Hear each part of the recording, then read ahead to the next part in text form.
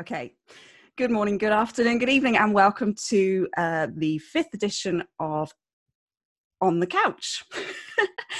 So we have with us today Alexander Clark, who was due to come and do a workshop and come and look after me while I did a competition in June. So what we decided was that instead of him being here in person, we'd have him on, we're on Zoom actually, so hopefully we'll be able to show the video, which will be hilarious, no doubt. I was sitting here. So welcome, Alex. Thank you for joining us. Hello, Samantha. How are you doing? I should explain that Alex is the only other person other than my mum who calls me Samantha. So he only gets away with it because he's bigger than me. Yeah, and it's a novelty to me because you're one of the poshest people I know. It's true. I'm posher than the Queen, as we've discussed before. Okay, so I thought we'd just kick off with what's going on at the moment. Obviously, we've got COVID-19 everywhere. So I wanted to get your view on how you're coping. Obviously, you've got a young family and obviously training and things like that. How are you coping? So for me, honestly, I know it's going to affect so many people in very different ways. I think that's the important thing to remember for everyone. And for me, it's honestly, life has not changed that much. I rarely see people anyway. I have a very small group of friends. All my coaching, bar 3 regulars, kind of 2 more semi-regulars, is online. So the other business I run, British Strength Magazine, that's online too. It's a good job that I have pictures ready for upcoming issues and stuff, so I don't need to go and take pictures of people. For sure. Things like that. Yeah. So for me, being in a demographic that is considered quote unquote safe, I guess that's a primary bit that if I would go on, sorry. If I or we were to get COVID, then we'd be considered safe. So yeah, not being a very social person and not having work affected too much. Yeah, a couple of clients have dropped off, sure. Everything's pretty much the same. My friend and I were talking the other day, and he joked that I didn't even know that there was a lockdown. I'd noticed the difference. And I think where you live, because is it Darwin in just north of Manchester? Yeah. So it's quite remote anyway. Is it quite? I get the feeling it's quite sort of somewhat rural. I mean, 5-minute drive away from me is 2 big reservoirs, which is where you'll probably see, like, on my story, I always post a little pictures of where I've walked around. Sure. Yeah, there are some very remote villages near me. I basically live halfway up a hill, and at the top of that hill is something called Darwin Tower. And that's like that's a remote area. You've got like little farmhouses on the side of this hill, like surrounded by nothing really. It's not the most remote place you could be, because it does have a town centre and it's quite busy there, but it has its remote aspects to it, and I like it that way. Yeah, I think we're in Wiltshire, and obviously it's fairly similar here. We're in quite a low hit area, I believe, we're very open to countryside, so it's fairly easy to go about your normal day. You can take CV activity and go out and have a run, walk, or whatever, and not interrupt too many people. So that's good. So your training is pretty much as it was prior to lockdown then, really? Yeah, I completely forgot to mention I train out of my garage. Right. So that's within walking or cycling distance of my house, so therefore I don't contravene any of the laws.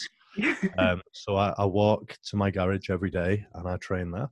Yeah, excellent. And you've got all your bits and pieces, and anyone who follows you on Instagram will see that your training's pretty much going. And I suppose with all the competitions and everything, we'll get into a little bit more about what you've done and what you're looking to do. But you've got nothing on the horizon, I guess, at the moment. So are you just sort of training in? Are you in a sort of basically, I did have something on the horizon. I actually woke up this morning and I put one of those Instagram countdowns on my story a few months ago. Okay. It was for the BPF British. Oh, no. I didn't even realise, but I would have been a week out today. And it said, you are 1 week away from the BPF British. And no, and I've kind of completely forgotten about it. I said this another day the other day on a podcast that I was on. Basically, honestly, I'm prepared for the fact that I just won't be competing for the rest of the year. Mm. I hope that's not the case, because I know people who are involved in what's called Fit Expo, Right. Yeah. which is a big fitness expedition, exhibition, expo, whatever it stands for, in Liverpool. And it's got all things. It's not just powerlifting. It's, bodybuilding, it's fitness, it's CrossFit, it's blah, blah, blah. Like body power type thing. Yes, like body power, but more grassroots. Okay. Trying to make the experience better for people. And I know people involved in the expo, and I know people involved in organizing the GPC Pro, which is what I would have been competing at. Both are going to be massive as long as they go ahead. So I hope they go ahead, mainly for the organizers, to be honest, because I'd hate for it to be postponed because of my friends' hard work and whatnot. But if it's not on, I'm happy to just carry on building a base, because when we volume train as powerlifters, i.e. do longer workouts, higher reps, stuff like that, what we're doing is building a base. And I think it's important for me as a principal to focus on building qualities that make me better rather than focusing on the competition. So if I focus on the qualities that I'm improving rather than the competition that I'm going to be doing, I think that's my motivation there, Yeah, for sure. Can I just take you back one step then and talk about what you've done? Because obviously you've had quite a different journey. You started off as a bodybuilder, you've come into powerlifting. So can you give us a bit of an intro as to what you've done, what you've won? Show off a bit. You love to. Okay. Right. Okay. I am 30 years old now. I started weight training when I was 13. I'm going to try and give you like the short version of the story. How long are you planning for this podcast to go on for? You can go on forever. It's fine. Okay. Don't worry. Right. Go into depth. Started weight training when I was 13 years old. I was inspired by being sat in the cinema amongst lots of other young kids my age. And Triple X was on the Vin Diesel film. Vin Diesel takes his top off. The woman in the film reacts very favorably to this. She was definitely pleased with what she saw. And then the girls who sat with me, they all gasped. So of course, very next morning, I went to the gym before it opened. It was largely a martial arts center that I'd gone to do I did kickboxing for a couple of years when I was a kid. But they had a weights area on the very top floor. And that was where I trained originally. It was kind of on and off though, because I think back then people tell you lots of horror stories when you're a kid about weight training stunting your growth. Something maybe that story you come into contact with in your line of work, maybe. I don't know, maybe, I don't see a lot of kids these days really into weight training, not that young anyway. I don't, certainly. Gyms are a bit different now. You can't get in, like our gym, you can get into 16, 18 years old. So that might be part of it, that actually the access to it is less. So. Yeah. I guess what I was getting at is a lot of the time, parents will be concerned about their kids starting too young. Yeah. Anyway, so I was told that, and it's kind of scared me away from it for a little time. But then I returned to it properly when I was 15, inspired by Arnold's book. Actually, I originally wanted to get into powerlifting, but I didn't really know what powerlifting was. And at that time in 2003, it was all... No, not 2003, 2005. It was all equipped. There was no raw powerlifting really. So it became very difficult to understand. I was trying to read a couple of articles on bodybuilding.com, which is where articles for powerlifting and bodybuilding were at that time. Maybe there were some powerlifting sites that I didn't know about. But I just couldn't get the access to powerlifting. I just couldn't really understand it. Whereas when I saw this book by Arnold, Education of a Bodybuilder, became really appealing. The physiques of the 70s were really nice. And less big, or just... Yeah, they didn't look muscle bound. No. They looked achievable. They looked like they were living a lifestyle that was conducive to having fun. Again, the men were always surrounded by women. Arnold was always surrounded by women. And I thought, as a very kind of naive 15-year-old boy at the time. I was like, right, okay, this is what I want to do. And I read the book and it just captivated me. I read it in like 2 evenings after school. I was like, right, this is what I want to do with my life. I decided very young that I wanted to be a pro bodybuilder. Didn't really know what that entailed or really what it was, because it didn't translate to today's idea of pro bodybuilding, really. Okay. 70s was so different, obviously. That's what I was reading about. But I always liked the freaks, and I was always probably, with my genetics, kind of to be quite a big guy, gonna end up as that type of physique anyway. So I was probably more suited to modern bodybuilding, but in the end, probably competed a year after that, 1 year after starting bodybuilding. So I competed when I was 16. And then I just kind of competed from then on for like 6 years, every year bar one. So I did like 12 comps, and in total it takes a long time to prepare for each season that you do. Right. It takes probably a minimum of 12 weeks dieting, down from the off-season state. And then I did okay. I mean, I reached the UK BFF British finals 3 times. And that in and of itself is not too easy to qualify for. I think qualifying for a British finals or even an international in powerlifting is way easier. So I didn't do too badly, but I think if I would have stretched my outer limits, I could have turned pro in bodybuilding. Okay. But I started to realize that it might not have been what I wanted, especially when I came to try powerlifting. In the middle of a bodybuilding off season.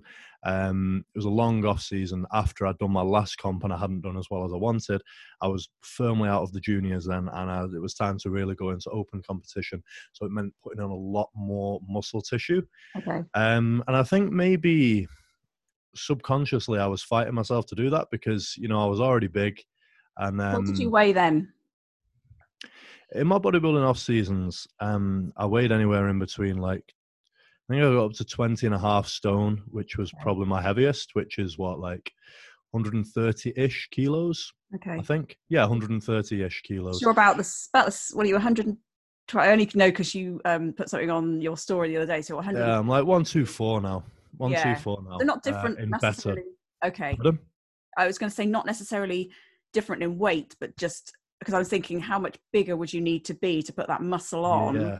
But I guess it's when you strip it all back and when you diet down and to expose it, I guess, is where yes. Yeah.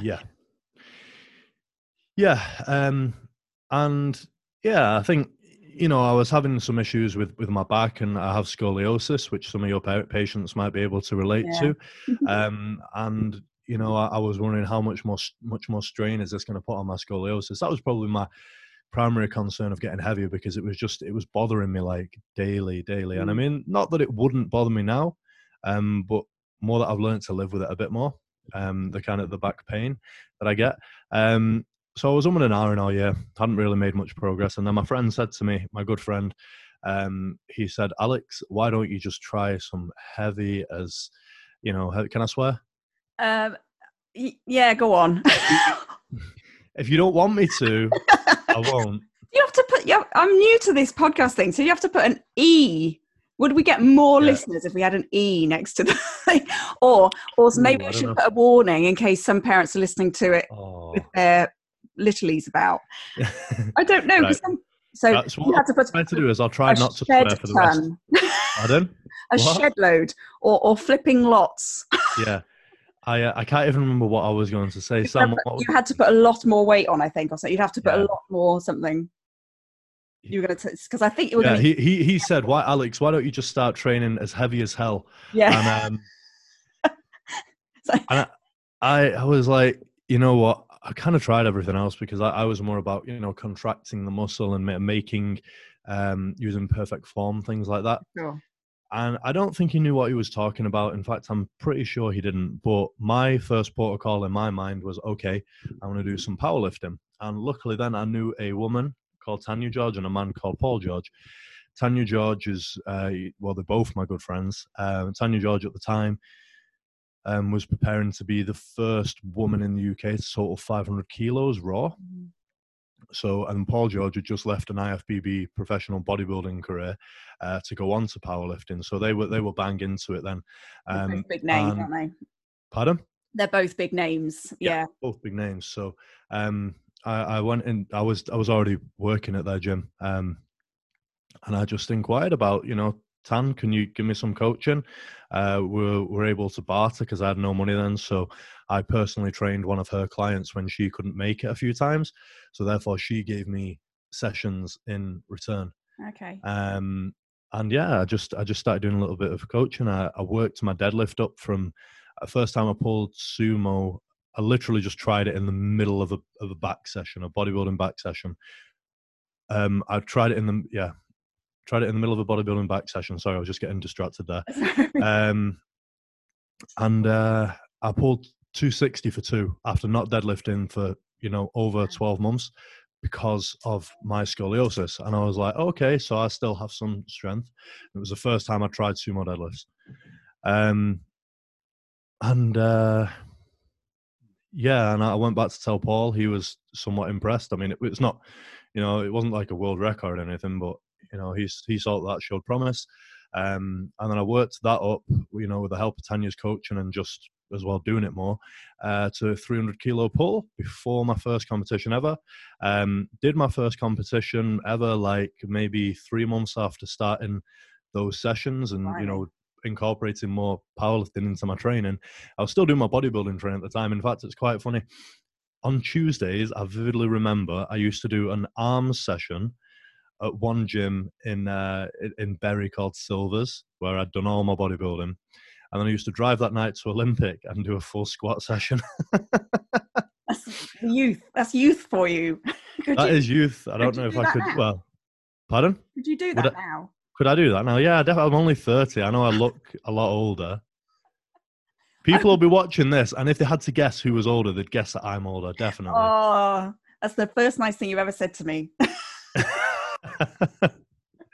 I used to do that, and then first competition, basically, to cut a long story short, my timekeeping hasn't always been great. So that is a massive surprise to me. I know, right? You would have thought that. Who would have known that was a thing? Yeah, you're just learning this now. Yeah. So yeah, long story short, we got caught in some traffic going down to Birmingham to do my first comp.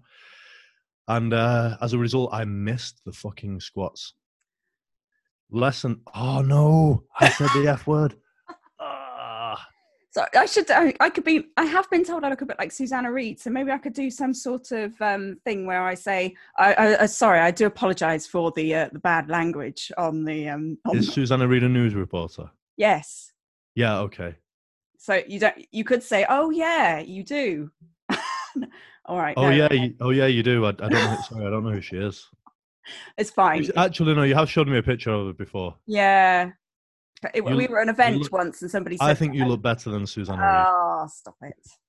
Literally, he's never this nice, I can assure you. Just get on with it. Stop moaning. Did I explain that you coach me? I can't remember what I did. So you didn't explain that, did I not? So sorry, I should explain that Alex is my powerlifting coach. I do powerlifting and Alex coaches me. So he's generally very mean to me.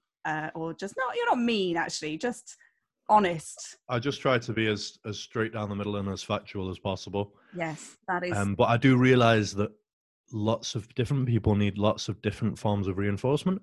Yeah. Positive, negative. You do better with positive. I do try to chuck the positives in there. I definitely do chuck them in there. Sometimes you maybe don't see that I'm trying to be nice. I don't know. No, I do. I'm just kind of joking, really.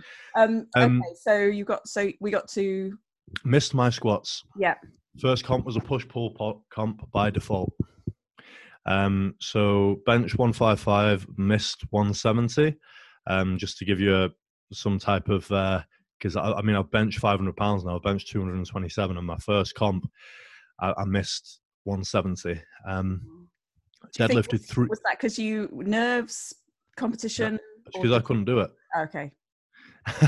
All right. I've failed it again since then. Wow. Okay. And it took a while, but I built my bench up every year. And then deadlift wise, I deadlifted 330.5 for a GPC British record, which is what it was at the time. In my first ever comp when I was 24. weighed in at 115. Wow. So the promise that I had was really in deadlifts.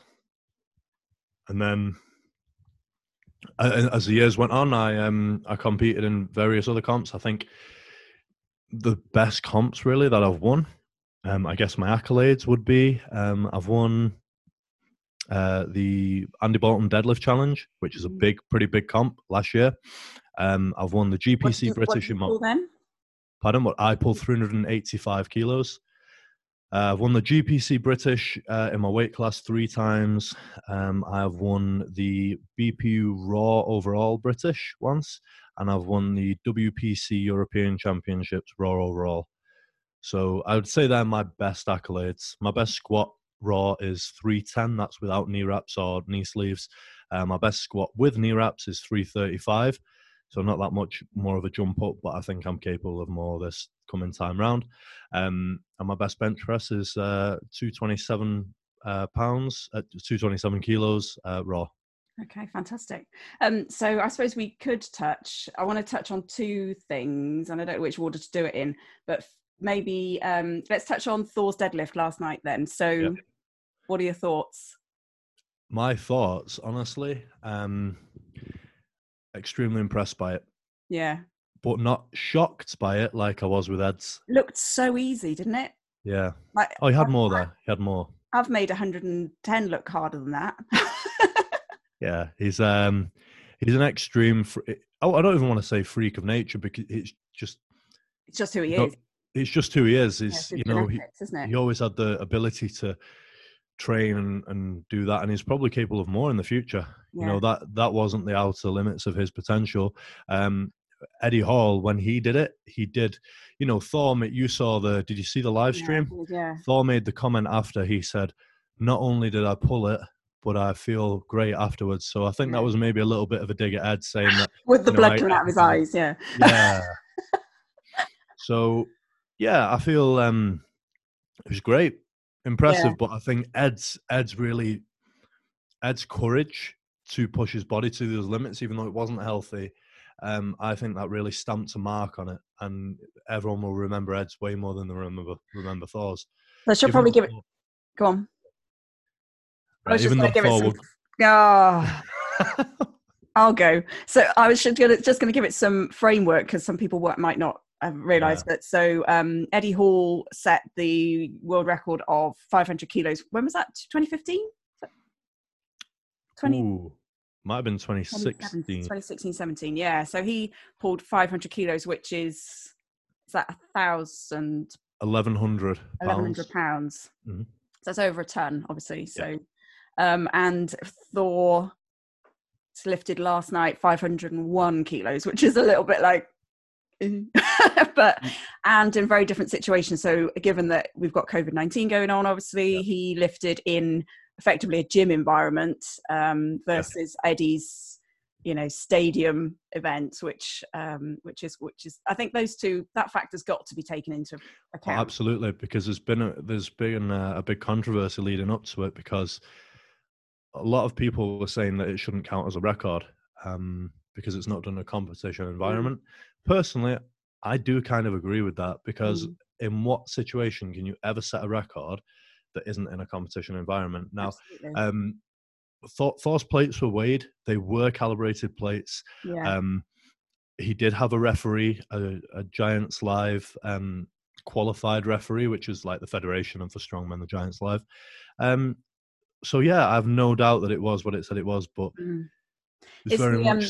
We were talking in we have a WhatsApp group for APT, and we were talking in there last night about the park performance, they call it in football, where you might do something in training that you stick it on the football field, and all of a sudden you can't, you miss penalties. It's those sorts of things. It's the added environment factor that makes the difference. Not being able to get to the losers easily, not being able, little things that we've, you and I have both been in competitions where it's not, you don't get necessarily, I suppose they probably would have preferential treatment, but there are things that are beyond your control that in a gym environment you have full control over everything, and then you stick it in a competition environment and you lose an element of control. Yeah, as well, Thor got to pick his attempts. Yeah. In strongman, you don't get to pick your attempts. It's the organizers, I believe. I'm not a strongman aficionado, but I know a bit. And as well, the element of competition. Yeah. The element of trying to beat other people. He was literally going for one thing. So yeah. And the timing of it, you don't get to pick when you do the lifts. No. So, still, I'm impressed by it. But It's incredible. I hope what he does is goes to a comp, beats it by more than 501, so goes 5:10 or something like that, and does it in a competition environment and stops all the naysayers and all the haters. Because I'm not even being a hater to him. I'm just literally saying what I think it is. Yeah, absolutely. And I personally, I agree with you entirely. I think it's one thing. I think if anyone who's ever competed in anything knows that there's a very big difference between lifting in a gym and lifting in a competition. It's like apples and carrots, isn't it? You can't compare the two. So it's a different environment. But there's I saw Eddie Hall, like, are they going to do a fight or something now as well? Oh yeah, I don't know if the rivalry was all a big kind of hype. A big hype up all along.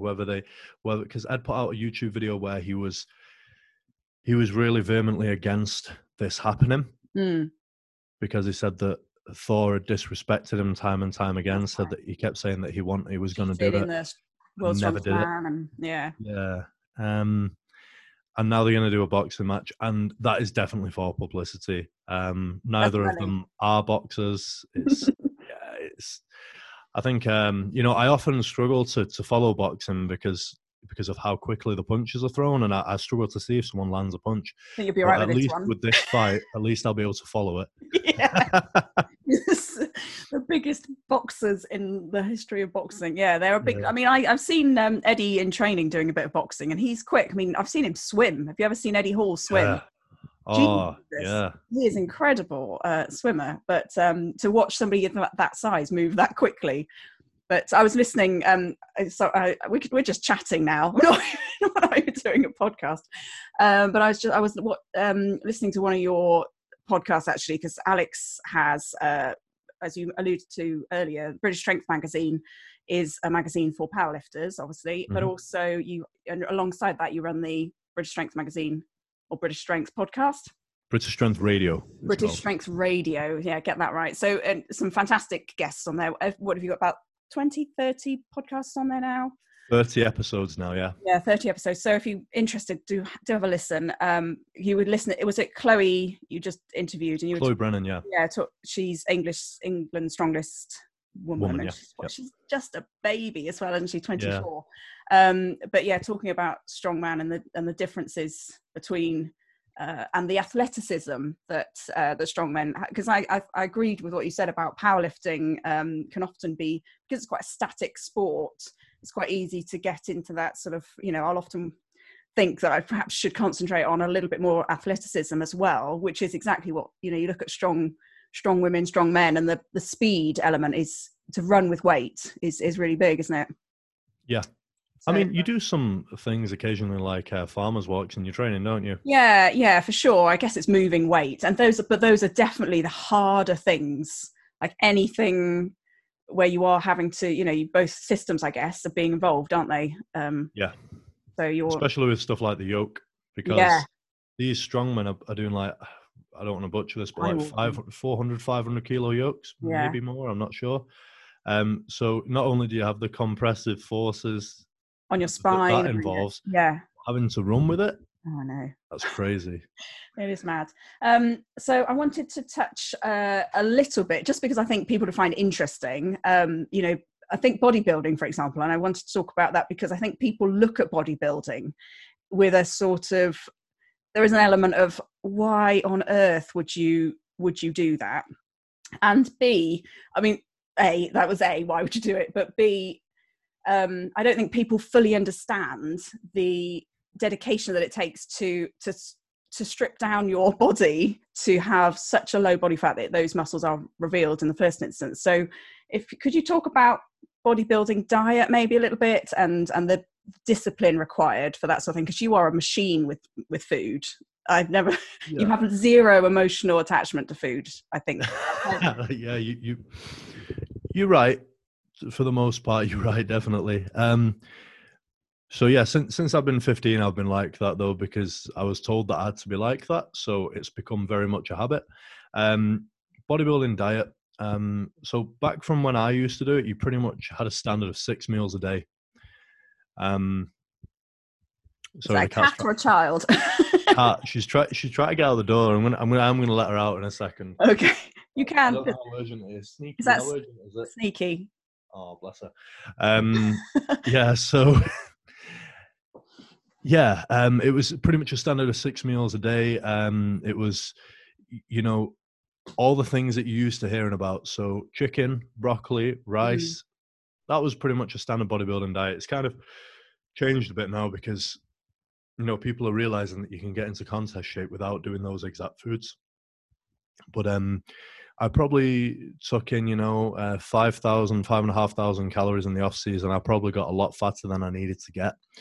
But eating was a constant struggle all off season, because again, like you say, I have no emotional attachment. I probably some emotional attachment would have been good because I would have been able to actually make the food palatable to the point where, I enjoy eating this, and then I wouldn't have got those, terrible dips in appetite, which just made every day like hellacious, big hellacious battle.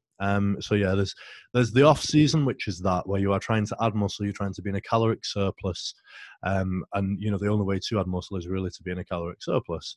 And then there's a pre-contest, which you're going to start probably, I would say on average for most guys, 10 is a very short pre-contest, and 20 to 24 is a long one.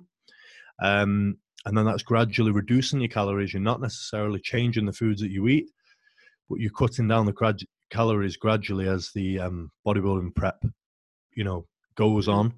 You're increasing your cardiovascular activity.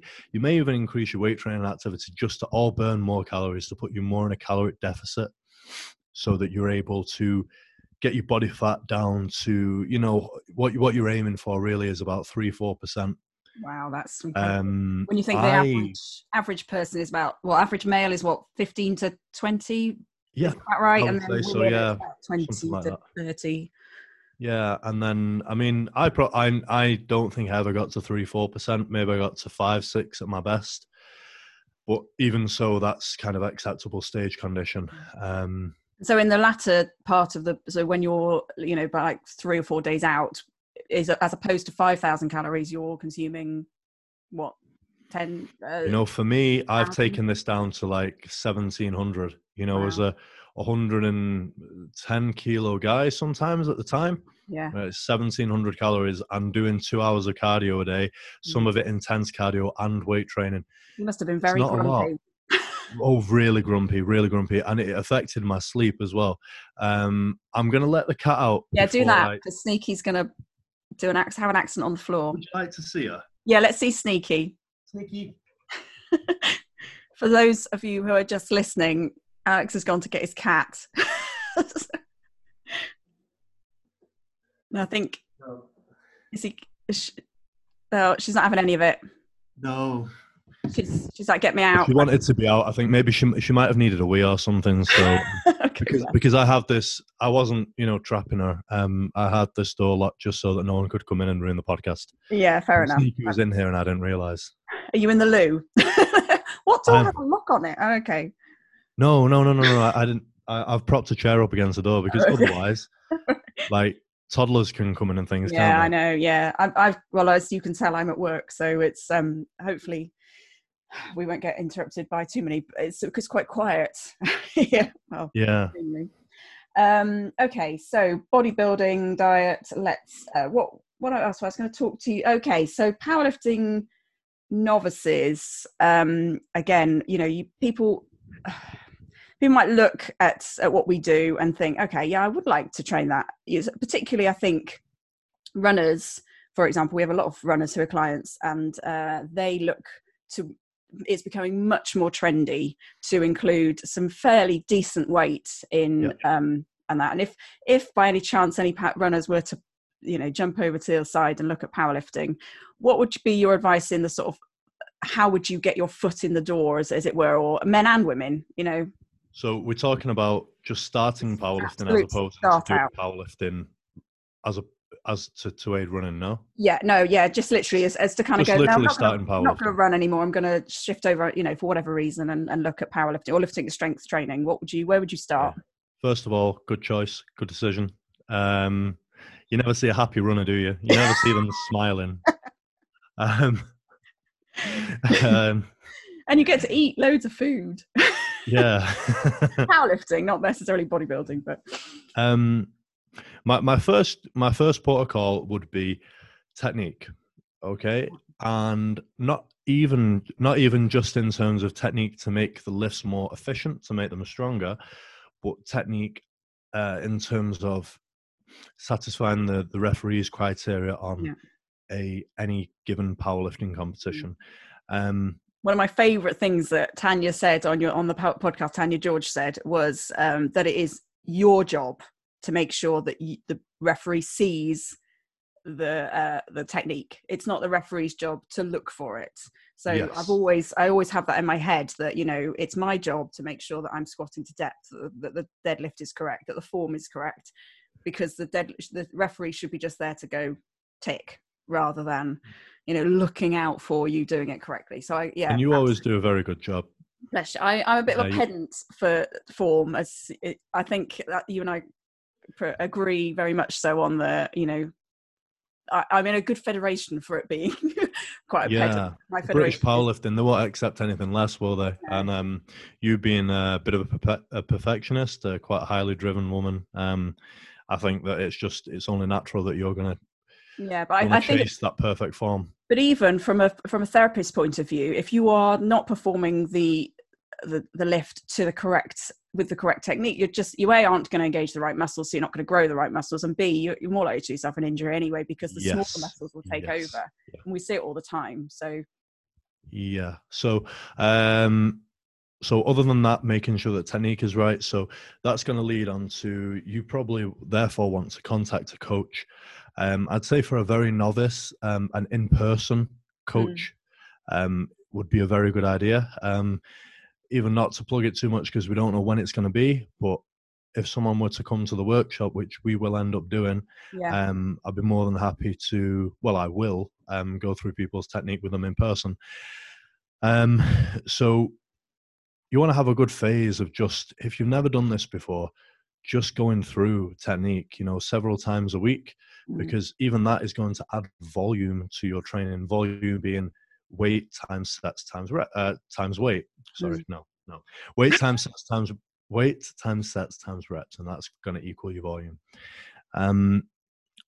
And thereafter, when you're transitioning, you've started to go on a program which is based towards, you know, strength and things like that. And once you've actually started to, you know, prep for a competition, after that, your first competition really, honestly, it's not about being the, you know, winning first time off. It's maybe if you have a look. It's not going to happen generally unless you are. Yeah, generally it's not. There's, there might be 1 in 100 people who you see who are just great from the offset, and they're the genetic freaks amongst us, and there's nothing wrong with that. But you might look at your qualifying totals, and you might find out that you're of a standard that, you know, you might qualify for a British. So that might be your goal starting off first time.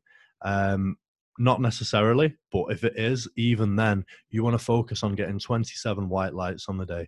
There are 3 white lights awarded for each lift, and there are 3 attempts at each, the squat, the bench press, and the deadlift, hence how you get to 27 white lights. 9 lifts, 3 white lights for each. So that's what your goal wants to be for your first competition, really. So really, my first main priority is hammering in the technique. If you've never weight trained before, just doing some form of technique work is your best start with a barbell. And then aside from that, because what I would tend to have a person doing as well as the technique work, I wouldn't have them doing assistance exercises because they're not at a level where they need assistance work yet. Instead, I would have them doing some bodybuilding stuff. Yeah. because the fastest way is to get better at the start of really nailing your technique, practice, practice, practice, just like with any sport. Skill acquisition is a big part of it. And then the second part is improving your work capacity. So that's going to be done by, just adding more volume, by these other exercises, these bodybuilding exercises. But of course, what the other thing they're going to give you is more muscle mass over time. Of course, you're not going to do them for 2 weeks and go, hey, I'm bigger now. Well, you might. But what they will do is that the cross-sectional area of a muscle, i.e. the size of a muscle, is directly proportionate to its ability to gain strength. So laying the foundations from the very start is your most key points. Yeah. So yeah. Okay, thank you for that. So there's two things again. I never know which order to put them in. How do you do that with your podcast? Like, with a natural flow, there's things I don't necessarily. No, because there's like two avenues I now want to explore, and I don't know which way to go. So I'm going to go performance enhancing drugs. Mm-hmm.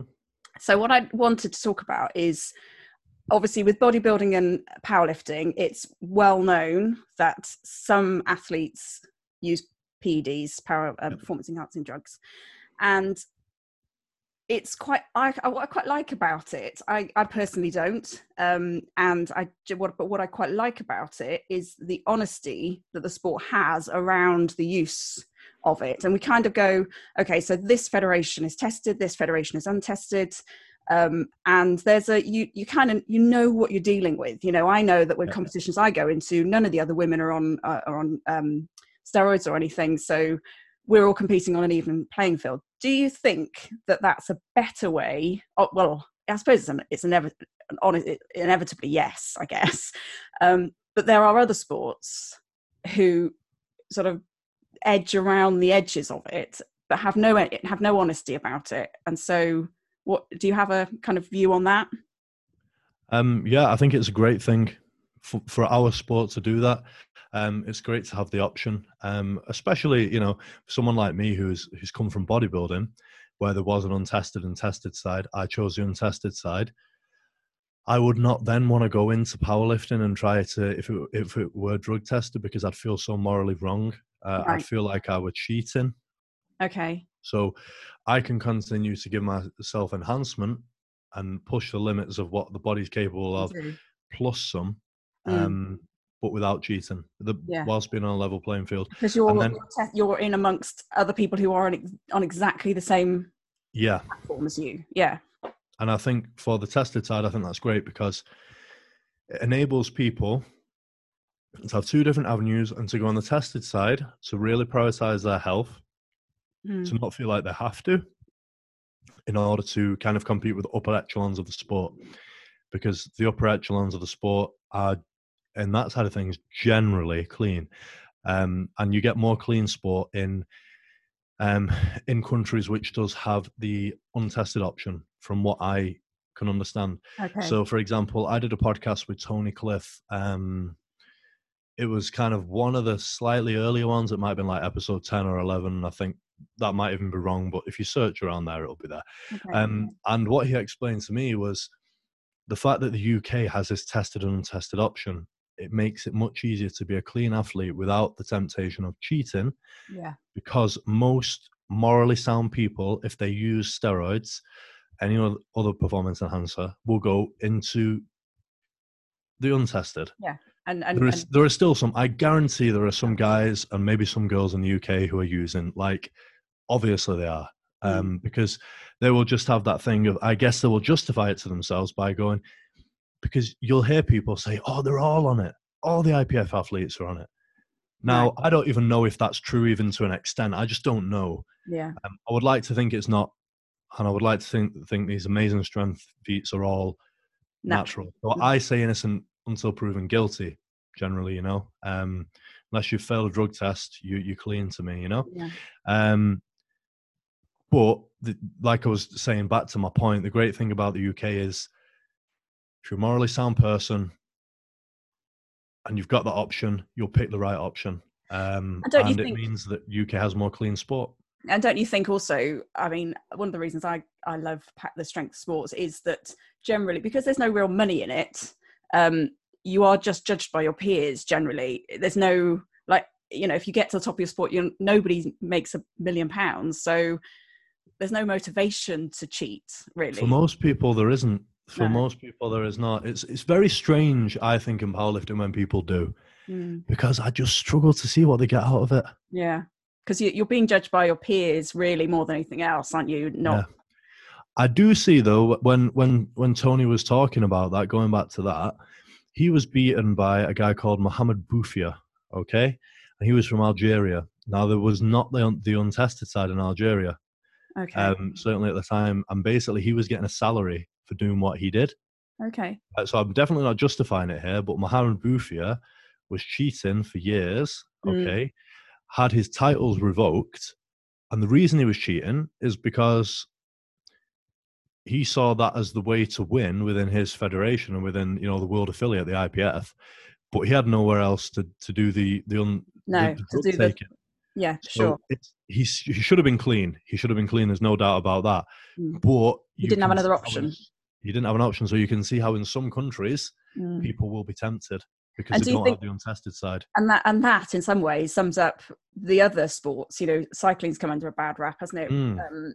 And I kind of feel like if the reason people do it in our sport is because they want to push the above the natural abilities end of your body, and it's the same in cycling, in athletics, in whatever sport. You're just trying to push that extra thing to see what else can we get out of our bodies. And so would it not make sense to almost have the same in every sport? Like go, okay, up to a certain point in natural, this is your natural ability. If you want to take performance enhancing drugs, then here's your option. You can go into this affiliation and you can compete and do that. I don't know. Yeah, because yourself, you've worked with a lot of athletes. If we go on to the thing that Jordan Peterson has kind of popularized quite a lot, the Big 5 aspect scale. So it's a personality scale, and one of the aspects of that is agreeableness. Okay. And under agreeableness comes the competitive side. So if you're low in agreeableness, you're going to be highly competitive.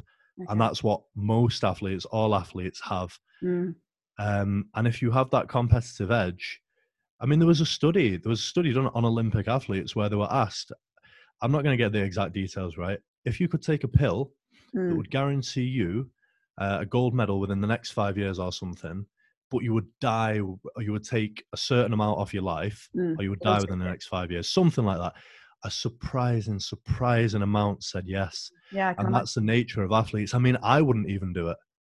I want to be really, really, really good. I want to push my potential. But if I knew I was going to die from taking something now in 5 years, I wouldn't do it. So can you imagine how competitive these people are? Yeah. But I think it's because they put their life into it. If you anything, you invest that amount of time in, and you look at Eddie Hall again, for example, the sacrifices that he's had to make in order to be the person that he is. The trade-off is so huge that I guess in that mindset, you're willing to do anything. You have to do whatever it takes. Yeah, I personally believe that Ed would have taken that pill. Oh, God, yeah. I mean, I'm not criticizing him as a person, but I think him, family and all the things he has to live for, I think he would have taken that pill. Yeah. I mean, I don't know him, so maybe it's wrong with me to say, and I would like to podcast with him one day, and maybe I'll ask him. Yeah, why not?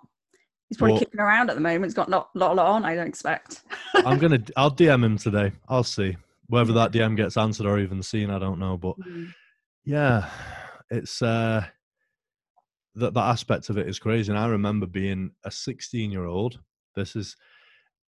I was hanging around the gym a lot when I dropped out of college the first time.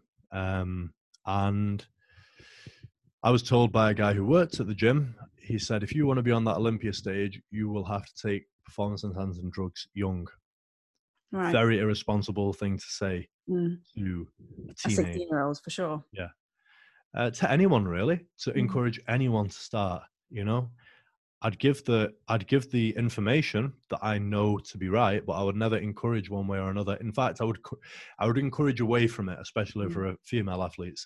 But I remember just being on on the metro going home, and I had the Diana ball in my hand, and it's just my curiosity that took over. What's the Diana ball? Diana ball. Yeah. That's a form of steroids. It's oral steroids. It's little pills. Diana ball is what I think it's the first steroid ever invented. Oh, okay. I thought when you said it first, I was thinking I conjured up Princess Diana. I thought you said Diana ball. I thought a ball of Diana. Well, she might have been after the crash. You never know. Yeah. Tell the Queen I'm sorry for saying that. Yeah, she's already on the phone. She's texted me to say that naughty man for up north. Okay, talking about women, as we were just alluding to, women and steroids and things like that. So, what, from your perspective, what is it like training females versus males? Do you see a difference? Do you treat them differently? Do you structure their training schedules slightly differently, or do you pretty much, do you just look at the individual and disregard gender? Okay. I feel really for me, a lot of it is in personality that I find the differ, because the levels at which I've coached females and men kind of differ. Sure. The females I have found, I've taken a lot more females from more of a beginner perspective. I've had more advanced females as nutrition clients. Okay. And more novice or like lower level intermediate as programming clients. So in that way, it's kind of hard to compare them, from my personal experience. But from what I've seen, linear progression has worked great. And then for people like yourself, it's kind of the same exercises for quite a long time. Very, very similar to the comp variant. If there is any variation, it's a very slight variation. You might do a pause squat, and that's enough variation. And we tend to just kind of go from far out from a comp. And once we've picked a date, we're going for high repetitions, quite a lot of sets, quite a lot of volume. And we taper it down gradually. And that tends to be how I coach you. And I tend to see how hard and how much you struggled with something as an indication of what we'll do the next week, because I tend to program by the week. And yeah, I feel like that just kind of linear periodization has worked. And I mean, there are personality. I think you do have to do a lot more maintenance with female athletes. Okay. A lot more kind of picking them up when they're down, things like that. And again, you can't just put all the females in one box and say they're all the same. No. Age makes a difference. Personality of the individual makes a difference. Younger females will be, I find, a lot harder to maintain in terms of their motivation and their personality than older females. You wouldn't look at if someone you don't really take into account. So again, I suppose I'm coming up into an older athlete. I'm masters already. In 10 years, I'll be 52. You're looking at a fairly mature athlete, and a lot of our listeners will be in that sort of 35 plus category. And certainly I think strength training, for example, for women is so important. I wax lyrical about it all the time, because more women get osteoporosis, men tend to die of heart attacks. So we're sort of doing the wrong way. You see men in the gym on the weight section and the women on the cardio machines, and actually they should just switch places and do complete opposite.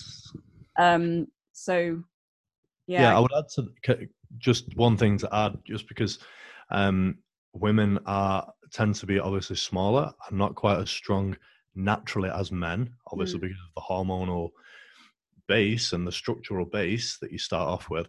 I tend to find that maybe more frequent training, higher volume training, women can tolerate higher volumes of it. Now, if you're because less of an impact is exerted by each session, so they can tolerate more. So as you become bigger and stronger, you tend to be able to tolerate less volume and less frequency. Okay. So The men that's would probably, train harder, less. yeah, Yeah. harder and less frequent, Yeah. harder and less frequently. That tends to be kind of what you see. But then again, if someone's highly adapted, then they can do quite a lot of volume, quite a lot of frequency. I mean, at the moment, like for me, I'm doing quite a lot of volume, but not a lot of super high frequency. I think that's, quite a lot of volume per session and volume in the week, but I'm still only doing everything kind of twice, Okay. sometimes once if it's in the case of squats, but that's because of my knees. So yeah, you have to look at the individual. Okay. The last thing I want to just touch on actually is, again, trying to bring it full circle and pretend I had a structure to this whole interview, and talk around, in your last or your latest edition of British Strength magazine, available, I think if you just, what do you Go to BritishStrengthMagazine.com. Go to BritishStrengthMagazine.com and subscribe. Mm-hmm. You alluded to, so Tattooed and Strong is a massive competition that was on, when was that on? February? Right at the start of March. Right at the start of March. And you alluded to how you unfortunately, it was painful watching it. It was like watching my son lift. You missed out on King of the Deadlift, which is a title that is available at that competition, and was won by the lovely Lawrence. And after that competition, you had quite a low. You came down quite hard. You crashed quite hard after that competition. And I think it would be quite helpful for people to hear, particularly now, where a lot of people are feeling quite low. They're missing out on their day-to-day lives and all that sort of thing, and to also the motivation to train, the motivation, like it's okay to go out and do a walk, but the actual motivation to have a structured training plan is really hard. So drawing on your experience of hitting a bit of a low and looking internally and looking, what were your thoughts after the competition? How did you recover? Okay, so the day after, I'll kind of summarize. I hit that 370, and all I focused on was the 385 after it that I didn't hit. I failed it around the knee, which had happened before, and I felt like I hadn't progressed in over a year. Okay, and that's all I focused on for like the first day, and I was really sleep deprived for that period as well. I just wasn't sleeping well, and it made me, more negative in my approach, in my kind of perception of things. And I started to realize that I would have to start to see small improvements as wins. Okay. I looked back at the 370, which I did get, and I was like, that was perfect. That was bang on. You might have even had the 385 that day, but maybe you got spooked. I said that to myself. Maybe there was just something that's one small thing away from nailing that 385 and making it move fast. Something that we're working on now. I won't bore anyone by going into what it is, but basically what I kind of found from it is, the summary being, I have to focus on small improvements and look at this as a long-term thing. Okay, so a lot of guys around me are making massive, huge improvements. And who knows, they might make those huge improvements every year for the next 10 years. And I might make my small ones, and even though I'll be totaling absolutely loads, they might be totaling 1,500 kilos raw. The idea is that they probably won't, but that's because it's not what people tend to do. They either make a massive improvements for a couple of years, or they make small improvements for 10 years.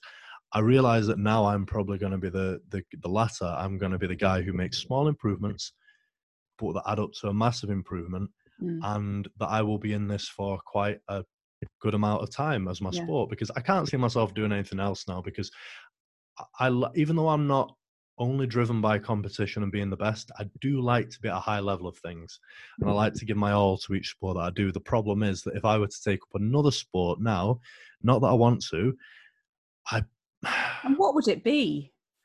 Like, what would it be? Oh, if I had to. Oh, I'd played golf as a kid. Did I ever tell you how I used to play golf? No. I was really good at golf. Wow, what was scoliosis as well? Okay. I don't think I'd... Oh, sorry. You didn't have scoliosis at the time, sorry, did you say?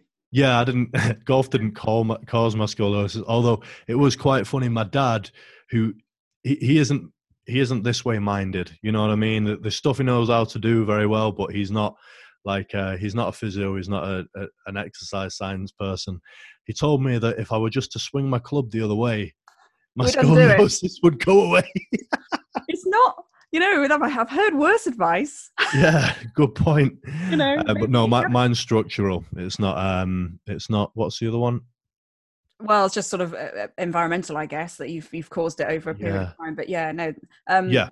Thinking with golf, you know, you get that sort of coil effect through the spine. Yeah. Trying to create a coil. Yeah. Maybe that's why I was good at golf. Yeah, because it just went in a coil.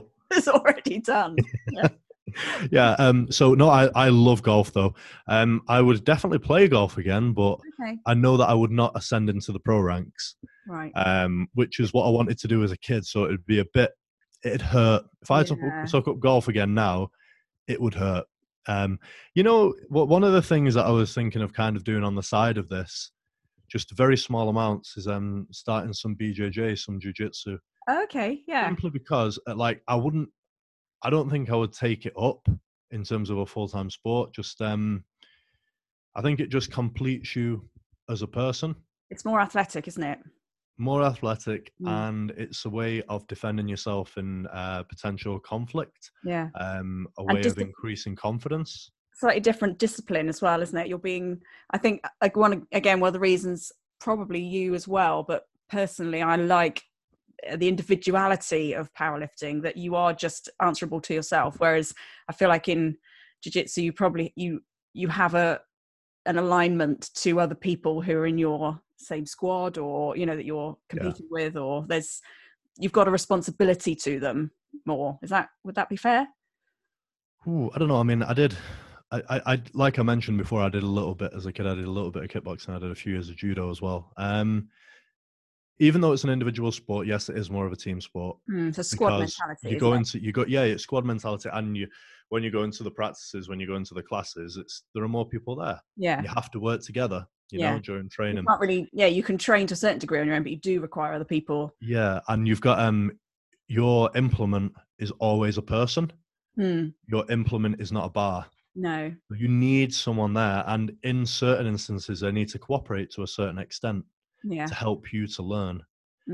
Because if they don't cooperate, you can't learn the techniques properly. No, for sure. Yeah, and I think it's funny, isn't it? I guess that is one of the reasons I love what, you know, the sport that I've chosen, is that exactly that. And I quite like the fact that the bar doesn't add any variables. So I quite like the fact that, you know, it's always the same. The weight's always the same. The bar's always the same. The only difference is me. And then I think that's the bit you can work on, isn't it? Rather than having the variables of the other human or the other members of the team. And maybe that's quite a selfish way to think, but it suits a certain personality type. Yeah. Probably does, like us, I suppose. Yeah. And I think in the IPF as well, you're especially what's the word? Privileged in that your stuff really is the same because you've got certain approved equipment. Yeah. A lot of the time in the GPC and BPU it's the same as well, but sometimes in some of the untested feds, you get to some equipment and you're like, what the fuck is this? Where have you got this but from? you expect me to compete on this? Got it in a that sounds very arrogant of me to say, but it's like, paid my fucking membership here. Yeah. Yeah, but I think, running's similar. I think running and some of the other, swimming, for example, you know, the environment is the same to a certain degree. You know, the water might be slightly different, but you go running, you challenge yourself with. I think, in all honesty, a lot of individual sports require that quite selfish mentality, which isn't necessarily a bad thing. It's just, it is what it is. But yeah, interesting. Let me just check my list of questions, make sure I haven't forgotten anything. No, I don't think so. Is there anything you wanted to? Anything I've forgotten? Have I forgotten anything? No, I don't think so. Yeah, I think we've covered most things. We've had a good old I don't know. I almost feel like I know you're interviewing me, but I almost feel like I wish I would have asked you more. No, I wish I would have asked how you're doing during lockdown. oh, bless you. No, I'm doing fine actually. Yeah, it's training is hard, and I'll probably perhaps talk about that for a second. In that, you've been, have been great in setting a program, but it's so boring. And I know that if you can go out and run, I know. Sorry, yeah, it is. You've been great in setting a program, but it's so boring. I think if you guys ever get the chance to listen to, there's another Tom Shepherd talks, doesn't he, on Yes. Naomi and Tom Shepherd, absolutely incredible couple. But listening to Tom talk about the different neurotransmitters and the type of personality and things like that, I am not a volume person. I just do not like it. I lose count after 7. I can't count past 7. I have pegs because I can't count reps. I can't count round sets. I just, I have no desire. So you're type 1, right? Type 1. Go in, lift 3 times, walk out, go home. There we go, job done. So the question for you, do you enjoy it more when we're in a peaking phase? Yes, much more. Yeah. Yeah, I don't like the long. I come out. I end up coming out. If I train in the garage now, and I come out of the garage about 18 times, going, it's never going to end. I'm still doing it. Okay, another question for you then. Would you prefer to do 3 sets of 8 or 8 sets of 3? 3 sets of 8 or 8 sets of 3. Probably 3 sets of 8. Really? Oh, I don't know. 8 sets of 3. I don't want to do either. I want to do 3 sets of 3. Well, so you do. If that theory is to completely be adhered to, then you really are a type 1. Okay, yeah, but I'm not built like I'm not built as a really, really, really strong athlete. It's just I think it's possibly a concentration thing, or I don't know, maybe or busy. That's the other thing, isn't it? You kind of want to just go in and get it done and get on with it, which it's fine. I walk every day. I've introduced a bit of yoga as we've got a bit of extra time, or I've got a bit of extra time at the moment, which I'm finding hugely beneficial. And actually I've always thought that it would be really complementary to the powerlifting anyway, but not had the time to do it, so I'm just using that time because range of motion is, as long as you're doing the strengthening, which to complement the added flexibility, then it will be really useful. I've noticed a lot of the girls have introduced more yoga, just from the girls I follow now, like now in lockdown periods, more yoga. Maybe it'd be beneficial for the guys to do it too. I think so. I mean, naturally women have slightly more flexible ligaments, I think, so that's and our hips are just more flexible and things like that. Generally, I say that. And it changes with your period, right? Yeah, it does. Yeah, for pregnancy and things like that, everything, the ligaments get more lax, I suppose. So we just have slightly more flexible joints, I guess, which is good and bad. As you say, I mean, part of the reason, I guess, why maybe that's why ballerinas tend to be female, I suppose. But anyway, thank you ever so much for your time, Alex. And I would like to say as well, at the start, the reason I seemed uncomfortable and seemed to have a nervous laugh / the giggles was because you told me not to laugh. I did tell you not. I don't know if you noticed that I was like trying to hide a smirk at the start. I was like hiding my face. I have to. And you told me there was a corny intro, and like then all I could do was think about like this corny, and there wasn't. It wasn't fine, Carry on camping. It's like it's true. But no, thank you very much for your time. If you don't go anywhere, because I'll stop the recording and try and make sure we've got everything before I let you go. Can I just tell people or ask people to head over to BritishStrengthMagazine.com and subscribe. It's £3 every other month. I don't like to sell something based on how cheap it is, but it's really bloody cheap. Even if you're on lockdown, you can afford it. And actually, it is interesting, not just from if you are a powerlifter, obviously, or you've got that interest, it is quite interesting from it's not quite interesting, it's very interesting from just a general strength and awareness of strength. So some people who do running and do strength and conditioning alongside, because you have some really interesting guest writers and contributors, and the podcasts are great as well, again from a really quite varied spectrum of sports. And if you're just interested in the sport, it's an interesting intro into what goes on. And obviously you do nutrition and online coaching as well. So if anyone's looking for online coaching or nutrition, I'm sure they could hit you up. Yeah, one of the best ways to follow me personally is at Big Alexander Clark on Instagram. And then British Strength Magazine is just at British Strength Magazine on Instagram. It has its own Instagram as well, doesn't it? So yeah, so head over there and give them a follow. And thanks ever so much for your time, Alex. And thank you for having me on. Oh, you're very welcome. Been great chatting. Take care.